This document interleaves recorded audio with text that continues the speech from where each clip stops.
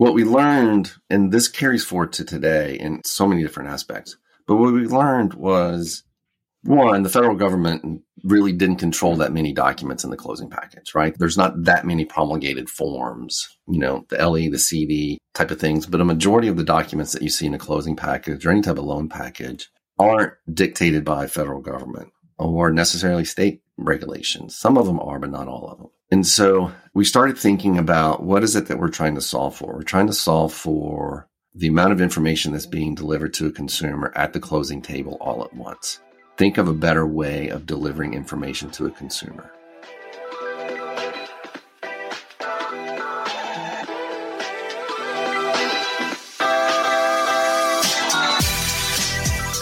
Hey y'all, this is Eunice Garcia, the producer here at Housing News Podcast, and today we get to hear a conversation between our CEO, Clayton Collins, and Brian Webster, president of NotaryCam.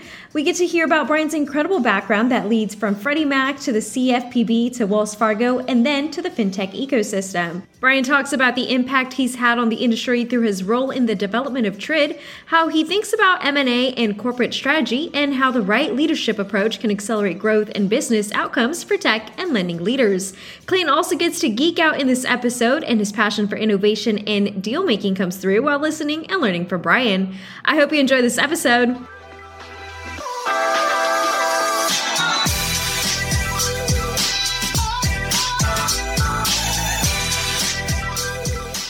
It's the 10-year anniversary of our Rising Stars Awards program, where we spotlight and recognize some of the most impactful leaders in housing under 40 since 2014. Nominations for the 2023, the 10-year anniversary class, end this Friday, and you can enter by going to housingwire.com and clicking on HW Rising Stars under the Awards and Rankings tab. Good luck!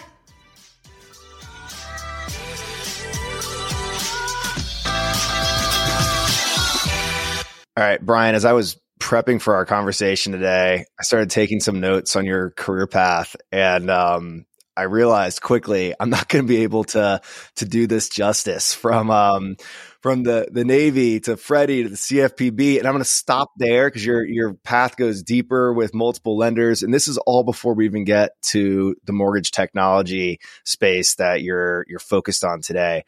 Tell us about how you migrated from the Navy into the mortgage industry, and kind of how your career has evolved and flowed over the years. Yeah, it's been an interesting path and journey to get here, and I consider myself extremely fortunate.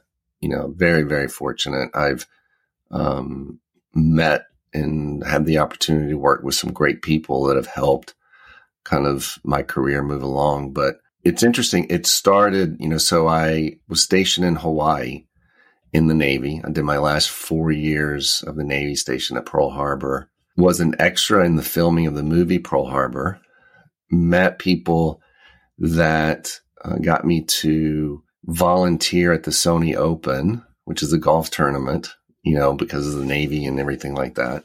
Met some friends that eventually led me to meeting people in the mortgage industry. That owned a mortgage company. And I remembered back when I bought my very first house at 22 years old, I think, and the experience that I had with my real estate agent, my mortgage lender, and how kind of lost I felt during that entire process. Being in Hawaii and being in the Navy, I was getting out, and I was like, I've got to find a job that keeps me in Hawaii. Right? Keeps me on the island. My background in the Navy was nuclear engineering. And so not a lot of jobs in Hawaii for a nuclear engineer. And so when I met these guys in the mortgage industry and thinking back on it, my another degree in finance, I was like, I can do this. I love math. This is something that I could be passionate about and getting in and helping people. And so I'm probably one of the very few people that got into the mortgage space intentionally, right? Like I wanted to get into the mortgage space and I wanted to be a loan officer. Well, you're definitely not the only one who said I was getting a mortgage and the process was painful. Like that story. I mean, it's like it's the mortgage tech founder story of. Oh, it is. It is. So many people, they're like, we can do it so much better. And so, I saw this as kind of a double opportunity and to basically stay in Hawaii. And so I started as a loan officer for a mortgage bank, Colorado Federal Savings Bank, in Hawaii, and ended up leaving Hawaii for various reasons, moved here to Maryland and continued working for the mortgage bank, doing various jobs within the mortgage bank. The owner of the mortgage bank owned an LOS tech firm, PC Lender, started working doing that, met people through conferences and user groups at Freddie Mac, got recruited to go to Freddie Mac in order to, work on Loan Prospector and the underwriting engine. Worked with people at Freddie Mac that eventually landed at my next company, Overture Technologies, recruited me to go to Overture. From Overture, the person that hired me at Overture, Peter Carroll, was one of the co-founders there, left Overture to go to this new federal government startup called the Consumer Financial Protection Bureau. And I ended up leaving Overture. Pete called me up and was like, hey, we can use some industry expertise at the CFPB. So that's kind of how I got the transition, from mortgage lending, mortgage technology to now a federal regulator, running the regulatory implementation group along with Lisa Applegate. And, that really kind of kicked off and I think skyrocketed my career to help me get to where I am today. And so that was really, I think the catalyst was being able to get into the CFPB, working in the mortgage markets and that liaison between industry and the regulatory environment. I was going back through some of our coverage from the early mid 2010s, and I came across an article that mentioned you, and it said, Brian Webster, who played a critical role in development of several key policies at the Consumer Financial Protection Bureau, including the Truth in Lending RESPA integrated disclosure forms, is leaving the CFPB for Wells Fargo. So I guess this was the announcement article. But talk about like what mark do you think you left on the CFPB, or like where is there a single like accomplishment or experience or anything that like you look back upon that said that this was defining?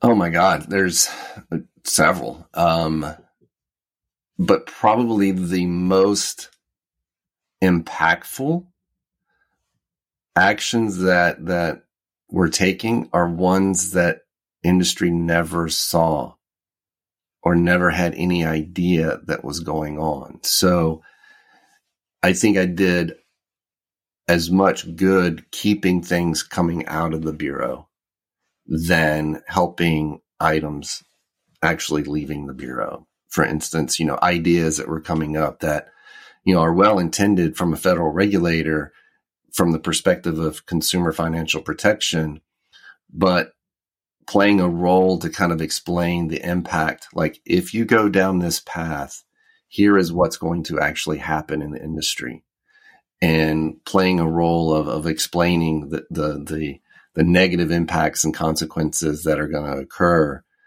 and being able to, be in the middle of the sausage making to have those conversations before it even comes out, to me is probably personally is going to be the biggest accomplishments. But, going back, just establishing the engagement and the relationship that a federal regulator can have with the industry, with their regulated entities, and the fact that conversations are good, conversations are beneficial, and that those are needed, two-way discussions, so that those that are making the laws can understand what's happened, what impacts the laws are going to have, what unintended consequences, but also, being able to communicate back to my industry colleagues that if you want to see change, this is what you need to do. This is how you need to lobby, how you need to advocate.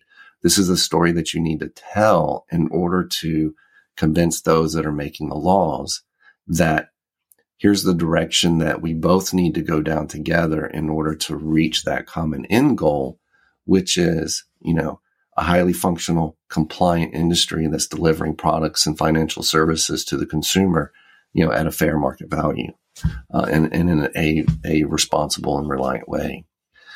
The coming out with the Title 14 rules and the kind of the training and the information that we were able to communicate, establishing, the regulatory work groups of, regular check-ins with the industry as they're going through the implementation of these rules, being able to pull those questions back in, get answers, and get it back to them in a timely manner so that we can continue to support the implementation of all of these regulations. TRID, the Truth in Lending RESPA Integrated Disclosure Act, was probably the biggest regulatory change the industry has gone through. And being able to be there kind of lockstep with them to help through this extremely difficult time is probably the one thing that I look back on the fondest as it relates to really kind of, the impact and the public impact that we were able to have, all of us, that were kind of working on that, inside the CFPB during that time frame. It's a complicated relationship between industry participants and a regulator, especially a new regulatory body. And I mean, it sounds like what you're alluding to is like some of the things that were public facing or industry facing were impactful, but potentially not as impactful as the things that didn't happen. And the industry having a voice and the CFPB having some industry folks from industry like yourself helped develop a framework, and that was not as punitive as it could have been if we were just looking at policymakers, looking at the industry from the outside. Yeah, absolutely. I mean, I can remember having conversations because, not only within the markets division, not only did we focus on the regulatory implementation, right, of here's the rules, this is what you need to do in order to implement.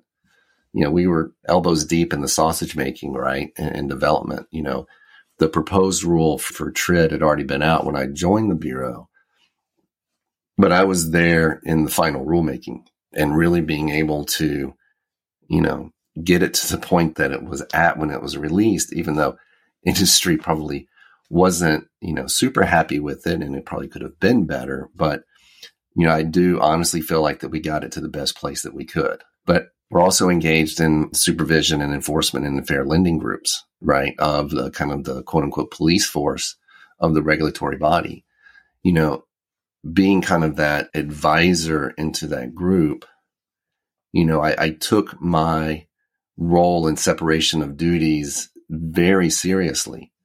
It's because I still wanted to be able to go out and engage directly with industry partners and hear from them, and them to be honest and have honest conversations with me and take that information back inside the Bureau when it related to policy making to ensure that we're making the right policy decisions and responsible policy decisions. I never, ever, ever, ever would take any of that information over to kind of the policing force and say, hey, guess what? Clayton's doing over here, what he told me in confidence, right? You should go talk to him, because then it would completely demolish the trust and faith I was able to establish across the industry. But being that advisor in the supervision roles would be, yes, what the lender is telling you is true. That is accurate. That is the truth. And being able to kind of confirm practices, confirm business reasons, confirm technology limitations that supervised entities were explaining back into the regulator to get them to understand that this is actually how the business operates. This is how it works. This is how they're dependent upon technology vendors and how the whole infrastructure works, to really show them that, everyone is not, breaking the law on purpose, and everyone is not nefarious in what they're trying to do, and everyone's not trying to cheat consumers. And really kind of, providing that kind of litmus test back into the regulatory body of it, to really highlight the fact that there's a lot of great people out there. There's a lot of strong people out there that are out here doing this for the right reasons and doing it correctly and legally and in compliance. A few bad apples, don't need to kind of ruin the whole whole bushel, as the saying goes. So at this point in your career, it doesn't sound like you've ever had to sharpen up the resume and go hunt for a job. Your network has helped pull you forward and you've been tapped for new opportunities. So how did the transition from the bureau back into industry happen? And what were you looking for in that next step? Or what was the inflection point that encouraged you that it was time to take a step forward? The counterpart that I had at Wells Fargo, a gentleman, Raghu Kakamana, who is, brilliant, loved him to death, was basically the industry liaison inside Wells Fargo that I worked with very closely at CFPB. He took a new role inside Wells Fargo, which opened up basically that job. And eventually that's the job that I ended up taking at Wells Fargo. Raghu's boss basically hounded me for about 6 months before I finally said yes. Kind of like my high school girlfriend. She finally said yes to the prom after lots of begging, I guess. But the catalyst really for me to make the decision to leave the bureau, I loved almost every day of what I did at the bureau. But a majority of the mortgage rulemaking was coming to an end. TRID was going into effect on, October 3rd. 2015.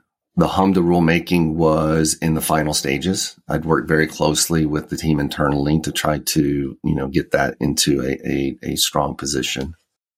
And so I saw the ability of innovation and impact that I could have on the industry inside CFPB was starting to slow down. It was starting to come to an end. And it was going to be moving more into kind of a maintenance mode, which is attractive for a lot of people. But when the opportunity, came across my desk to transition over to Wells, I thought it was just a good timing, right? The Bureau was moving less into this new innovative startup and becoming a mature federal regulator. And, Wells was still doing a lot of great things at the time. And so I just thought it was the timing worked out perfectly to allow me to move over and to continue to have an impact on the industry at the time with the largest originator and largest lender in the market, and felt like if I was going to continue to have a positive impact in any type of role on industry, on, policy and regulations, financial reform, on new innovative, items that were hitting the industry like RON and e-closings, Wells Fargo gave me kind of an ideal platform to be able to do that from. And it was, for 4 years. So you brought up the topic of RON and e-closing. So let's fast forward a little bit to the role you play today, serving as president of NotaryCam. How did some of the learnings that you had from the CFPB and your opportunity to take those learnings and put them into action at Wells Fargo can influence your next few steps that paved the road to NotaryCam? Yeah, it's a great question because it really did. I mean, it really started at CFPB when we did the e-closing pilot. The Know Before You Owe initiative. I always joke that I remember when it started. It started in a conversation in Director Cordray's office. He brought a few of us in there and asked the question, why is there a 2-inch stack of paperwork put in front of a consumer, at the closing table? Director Cordray's a brilliant man. He has a very dry and intelligent sense of humor. And so when I responded that it's due to all of the federal regulations that we put onto the industry, he did not find it as humorous as I was hoping that he would. And so Brian then got the assignment from Director Cordray to figure out why. And that's really kind of where it started, the catalyst. Those that we engaged with would remember we called it whack the stack. That was the effort that we went through to try to figure out how to reduce the number of documents in the closing stack. The paper companies, the doc storage companies loved you. Oh, I'm sure they did. I'm sure they did. I joke. So that was the time I started selling all of my stock in Dunder Mifflin.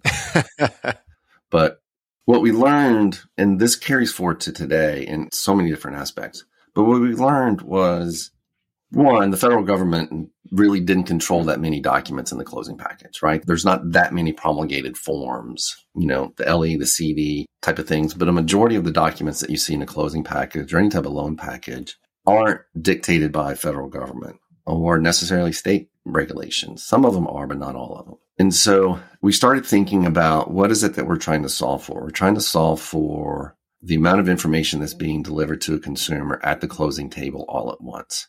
Think of a better way of delivering information to a consumer. Documents typically exist because a law, a rule, a regulation says that you, lender, must give this information to a consumer. And so the lender prints it on a piece of paper and hands it to a consumer and makes them sign it, not because they have to, but because if they need to prove that they did that in the future, they have it in their hand. So coming from Freddie Mac, coming from Overture, and moving kind of that digital application online in the beginning of the process, why can't we do it towards the end of the process? And so going through this e-closing pilot really began to learn all of the challenges related to closing, pulling many different players together all at once to try to reach this one moment in time. The coordination of 5 different entities to bring all the information together to give to a closing agent to get to a consumer at the signing table. So that's really kind of where, my passion started for coming up with a better way. We can do this through digital closings. Why can't we?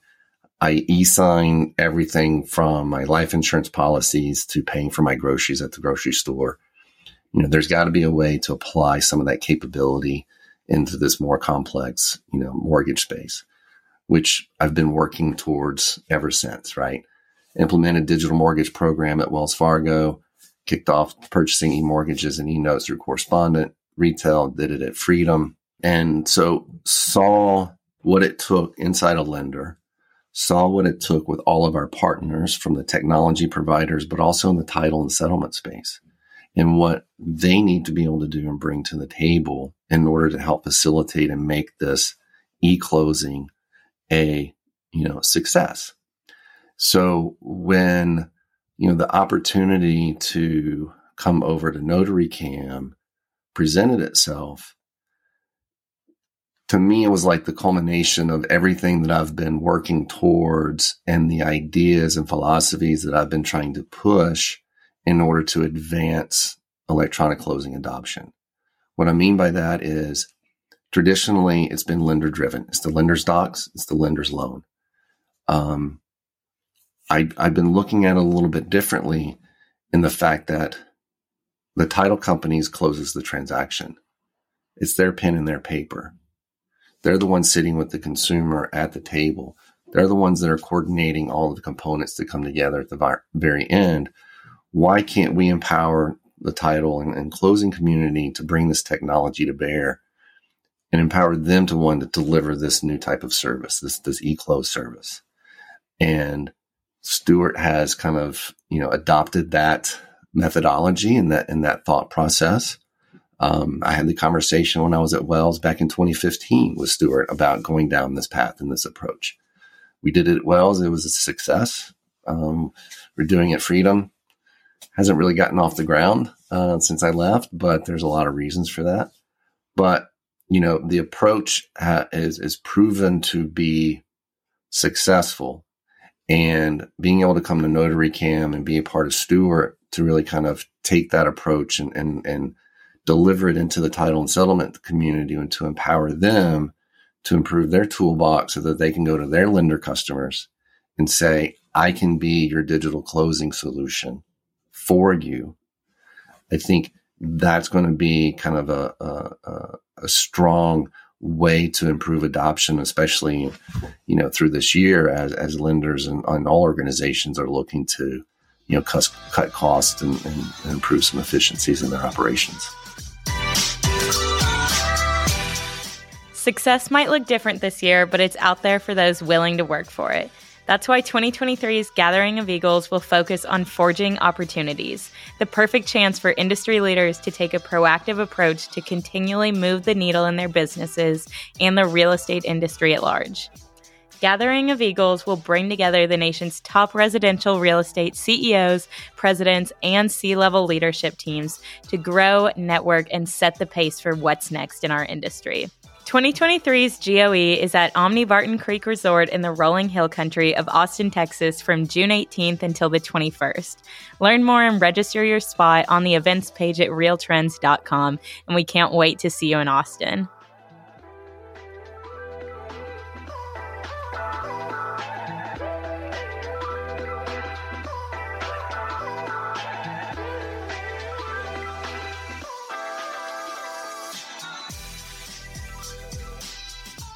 So if we rewind to that period of time when you're at the CFPB in another universe, an alternate storyline, Rick Triola is founding NotaryCam in 2014 and beginning the path of building an on-demand online notary service, and had the advantages of going through the NAR Reach program and access to the Second Century Ventures cohort. So how did that path proceed over the 6 years from 2014 to 2020, ultimately when Stuart acquired the business? And I know this all precedes you, but I imagine you get a little bit of backstory as you step into your role as president. Yeah. And I've known Rick since, he really kind of started NotaryCam. And over the years, and especially after, coming on board, he never let me forget the fact that, NotaryCam tried to get into the CFPB's e-closing pilot and we wouldn't let them in. And the only reason was, we want to focus on the little piece around just getting a signature and, not taking on the notarization laws and the remote notarization laws and the complexities associated with that. We were a federal government agency that had very little bandwidth to understand the complexities of that. So, he didn't let me forget that. So Rick, before NotaryCam, he had a company called Settleware, which is basically like an e-sign service as well. And so when the RON laws were passed, I think in 2011, he saw an opportunity to really kind of take this to the next level and began pursuing that. While he had success in real estate and mortgage, his primary focus was outside of mortgage, right? And like NotaryCam, half of our business is non-real estate. Our largest customer is non-real estate. And so that, I think, helped him grow the organization and grow it kind of organically, right? He was part of some of these great kind of incubator labs and, great organizations to kind of help him grow the business. But, he didn't go out and get, VC money and, private equity money and funding and be able to, hire 500 people. He kind of did it by the bootstraps, which, a lot of respect for what Rick was able to accomplish. And so he just, the slow churn of, just going through one customer at a time and delivering, a high quality of service. And that's really kind of what they focused on. NotaryCam is one of the very few RON vendors in the space that, majority of them license software, but we also provide a full notary service. So we have a pool of licensed notaries that you send us your transaction and we'll close it via RON for you. So that kind of unique business model allowed him to really kind of get into different organizations and then slowly moving as kind of a fast follower through real estate and gaining, some title companies, gaining some lenders under his belt to really kind of grow the organization. Stuart actually approached him. Rick and, the NotaryCam leadership team had been kind of contemplating, going to get some funding and finding some big partners and kind of interviewed with some larger investors. But, when Rick tells the story, none of it really kind of felt right. None of it felt like it was the right home for NotaryCam and kind of the philosophy that he had built, the people that he had brought on board. And so when the opportunity with Stuart came on board, he said it kind of felt like home, right? Stuart's mentality of, they've acquired numerous companies, right? I think 17 in the past 2 years or 18 or something like that. And really taking a very strategic approach of stitching these companies together and bringing NotaryCam and, for the end piece for the closing and being on all the RON solution really kind of fit into that overall strategy. And it was a very logical acquisition for Stuart. And Rick saw the opportunity there. And so it's just a great fit. And, and it brings us into an organization where, we're able to work with our, channel partners across Stewart and direct operations, agency operations, Stewart Lender Services to really kind of take this product and technology, out through all of those clients, including, our sister companies like with Informative Research and Cloud Virga, certified and the appraisal, PropTech and USA Appraisals to be able to deliver that kind of comprehensive solution. And so, he just kind of struggled and churned along and building it brick by brick and, coming into the Stewart family and was able to kind of get everything kind of situated to the point where he's like, I think I'm going to actually enjoy my retirement, enjoy the fruits of my labor. And so, a colleague of mine within Stewart approached me and kind of the spring of 2022 and said, we might have an opening that we think that you would be a good fit for. Would you be interested? So that kind of kicked off the journey and got me started at NotaryCam in August of this past year. That's excellent. So I thought the phrase you used on stitched together with kind of the broader Stewart acquired company group was interesting. And I, as a relatively M&A focused operator, every deal has a little bit of a different flavor, but you have to think about how does this fit into the overall business strategy? Is it a new product? Is it a new division? Is it a feature? And how does that impact the way we integrate the team and business operations? How would you categorize the way that you work with, or how would you further define that stitched together approach with Cloud Virga and Informative Research and the broader Stewart business? It's been very strategic. So Stewart, Fred Epperson, the CEO, is very pragmatic in his approach in acquiring, and Brad Radel, my boss, is big into this process of bringing the right components together. And it's not just bringing a component in to place it into an ecosystem as a product offering, right, to fill in a gap. It's also, how can I take that product offering either through their technology, through their process, through their people, and expand it into other areas of the business? And I think this is where you're going, because, we're just one component. We provide remote notarization services, right? And so quickly after NotaryCam coming into it, there's another acquisition that Stewart made called Signature Closers. They're a mobile notary network. And so Stewart created this initiative that we call Remote Choice. And Remote Choice allows a user to basically pick how do they want to close their transaction. Do they want to come into a Stewart office? Do they want to have it be a mail away? Do they want a mobile notary to show up through Signature Closers? Do they want to come online and do it remotely through NotaryCam? And so, very quickly, we've been able to kind of piece some of these things, technologies and companies together to create these new offerings. When it comes to kind of Cloud Virga, so Stewart has taken Cloud Virga's technology to deliver some B2C components and B2B portals for their various kind of title divisions. We also see that as an opportunity to kind of expand the NotaryCam product.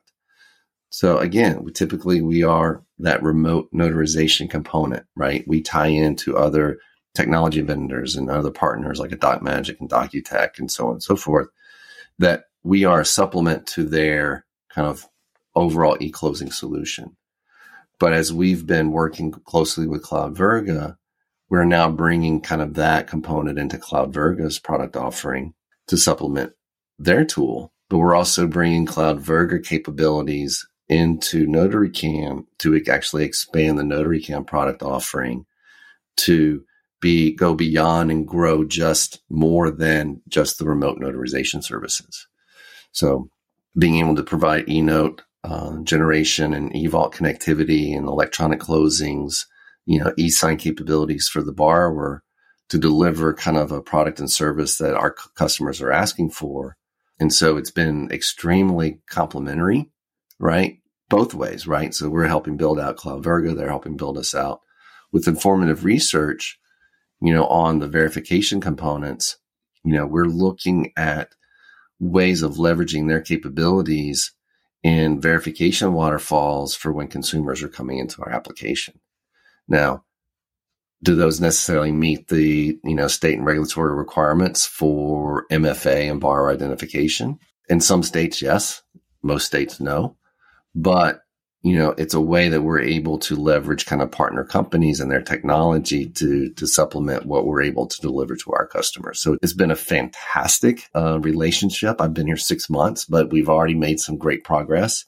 And in other organizations that I've been in that have had these type of acquisitions and mergers, I've never been in an organization that has been so seamless and has been complementary to each other in a way that we've been able to make such progress in such a very small amount of time.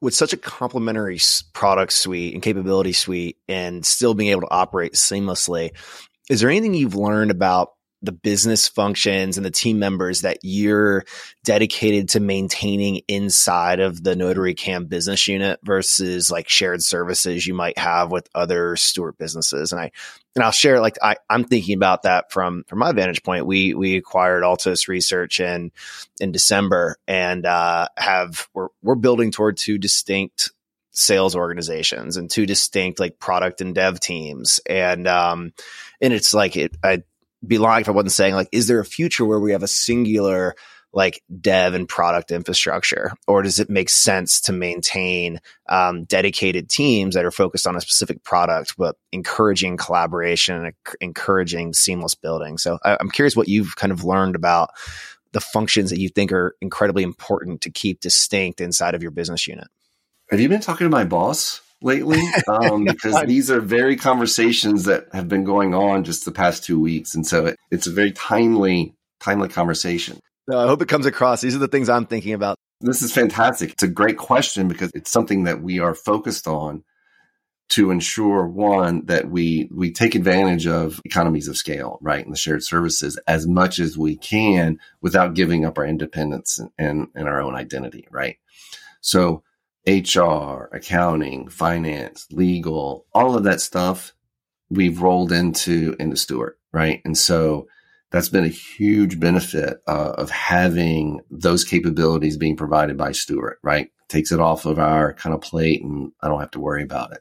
Product and technology, as you're talking about this, so specifically like with CloudVerge and Informative Research that have very kind of mature and developed dev teams and product management teams and philosophies, we see advantages there, at least from management and the philosophy of how to manage product, how to develop product, and how to roll out and deploy product. So we're balancing of how much of that can we combine, right? And so to your question about distinct products or shared services when product management, the thought process that we're having is how much can we roll up into kind of a single shared services organization around development product management so that you're getting a single focus and a single process where you begin to get the separation is in the distinct teams that are delivering a specific product, right? And so you keep the separation down in the individual products, but it rolls back up into a larger part of the organization so that you can have, consistency in methodologies of building, developing, and deploying, as opposed to everybody's doing it their own way, right? Because what that does is it gives us the ability to move back and forth and to take advantage of, like, CloudVerge has got some resources that we can grab or we can push over there in the ebb and flow of development cycles. Whereas if we were completely independent, it wouldn't give us that flexibility. So it's kind of the approach that we want to get to. And again, this has been very, early stages of the conversation, but, ideally, getting to that point, I think would be advantageous for everybody. As far as keeping our identity and what is unique, I think our customer service and, what's unique to us is around our notary operations. and our notary pool and the notary services that we're delivering to our customers. That's unique. We're not going to move that anywhere. We can't combine that with anybody else because no one else does that. So that's very distinct kind of NotaryCam, and it's only going to be NotaryCam and always going to be NotaryCam. Everywhere else that we're able to combine and share, I'm very much into that approach, because if I can get someone else to pay for it, I'd be happy to have someone else pay for it. Yeah. So is there anything you've kind of learned about prophesizing like the NotaryCam capabilities or prophesizing e-closing and remote online notarization kind of within Stewart? So like being part of a larger traditional title company who is, market facing with a large percentage of the lenders and real estate brokers and agents across the country. How do you leverage the broader team from informative research to Cloud Virga? Like, how do you leverage your partners and other business unit leaders to prophesize the story and ensure consistency across the organization? So, twofold, right? From a marketing perspective, developing kind of the common theme around Stewart and Stewart's digital framework that they are able to deliver not only directly to their customers, to their lender customers, but also their title agent customers through our agency business in Terra. So, and again, it goes back to kind of stitching all of that together, right? Stitching it to the point where, we can bring all of this together, but they're also independent services. We've had our first success. We signed our first contract in December where a client basically signed a contract with everything. The entire framework, they signed up. They signed up with Cloud Virga. They signed up with information research. They signed up with our Stewart Valuation Intelligence. We were not yet at the table, so they didn't sign up with NotaryCam. And so I didn't let Marvin forget that. But, it is working. So kind of creating that common theme and that digital framework of Stewart, being able to take it to market is really helping kind of, as you say, prophesize that across the organization. I'm lucky that I don't need to sell the idea to anyone within Stewart. They wouldn't have bought NotaryCam if they didn't believe in the idea. So that's a battle I don't have to fight. The other areas of advantage that I have within Stewart is every single sell side transaction should be done via Ron. That's a no-brainer, right? And so going out to our direct operations and like, why are you not using us, at least for this part of the transaction? That's something that very focused on starting at the top of the house and getting down through all of our group vice presidents to getting that message out to the direct operations. The other advantage that we're getting that we're able to partner with from Stewart is through our Stewart Lender Services, so SLS. That means I don't necessarily need a sales team to go after lender business. I have the Stewart Lender Services sales team, and arming them with information related to NotaryCam, arming them with information related to Cloud Virga, informative research, and all of the tools that they basically have in their back pocket to sell Stewart to a lender is part of the package that we are delivering up and empowering the sales team. So that's, to me, that's a big advantage. And again, all of these little things added up to, painting the picture of why I wanted to come here and take on this role is because I saw all of these tools sitting in front of us to be able to take advantage of, right? So I don't need to focus on the lender business. I've got people that are doing that for us. I can go out and I can focus on the title agent business. I can focus on the servicing business, the loss mitigation business. So other areas that Stewart isn't necessarily a strong player in is where we can focus, and I can, leverage my Stewart partners from a sales perspective in order to focus on the areas that they have strong inroads and strong contacts and relationships with. Because, the last thing I want to do is have 4 different salespeople from all within the same parent organization hitting up a single lender trying to sell different services, right? That's more damaging than beneficial. So consolidating that through a single point of contact, a single representative that can help bring all of us together into a single prospect, is kind of the approach that we're taking. And, we already have a couple of big wins associated with that, this early on. So does that mean you'll have a single account director or senior account exec, whatever the title is, who manages a lender relationship, but there might be an SME or an expert from the different business units who can plug in and support different parts of the conversation? Because it's got to be challenging for the relationship owner, the account director, to carry the full expertise of the product suite from business end to end. Yeah, I mean, that's just not fair to the account owner, right? I've had a role where I was the account owner, right? And no matter how much I wanted to, there's no way that you can know it all. But yeah, so that's the approach. And it's a single person that's going to own the relationship.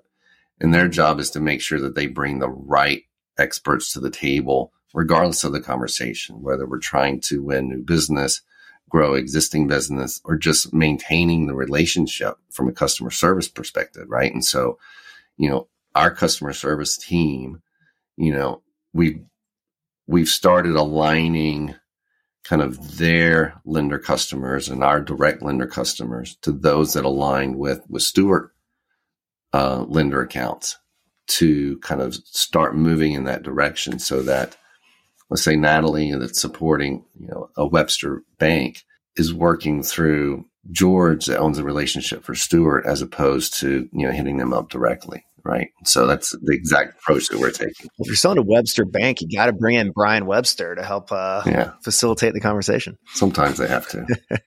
And I'm happy to join. Brian, thank you so much for your time today. I could go on for hours. I feel like there's so much we didn't get into, but that just might open the door for us to do this again. I'd love to. And as you can tell, Clayton, I like to gab. So happy to. And, I'm very honored and privileged to be invited to do this. And so I've always had tons of respect for Housing Wire and for you and what you guys do, and how you deliver information and the information that you are delivering into the industry and the benefits that you bring. And so I love the partnership and happy to do it anytime you want. And I appreciate it. And it was one of the first episodes in a while we didn't spend a lot of time talking about the housing market, which, maybe is a good thing right now, but I wish you luck and momentum and success as you charge into 2023. Thank you, Brian. I really appreciate that, Clayton. Thank you very much.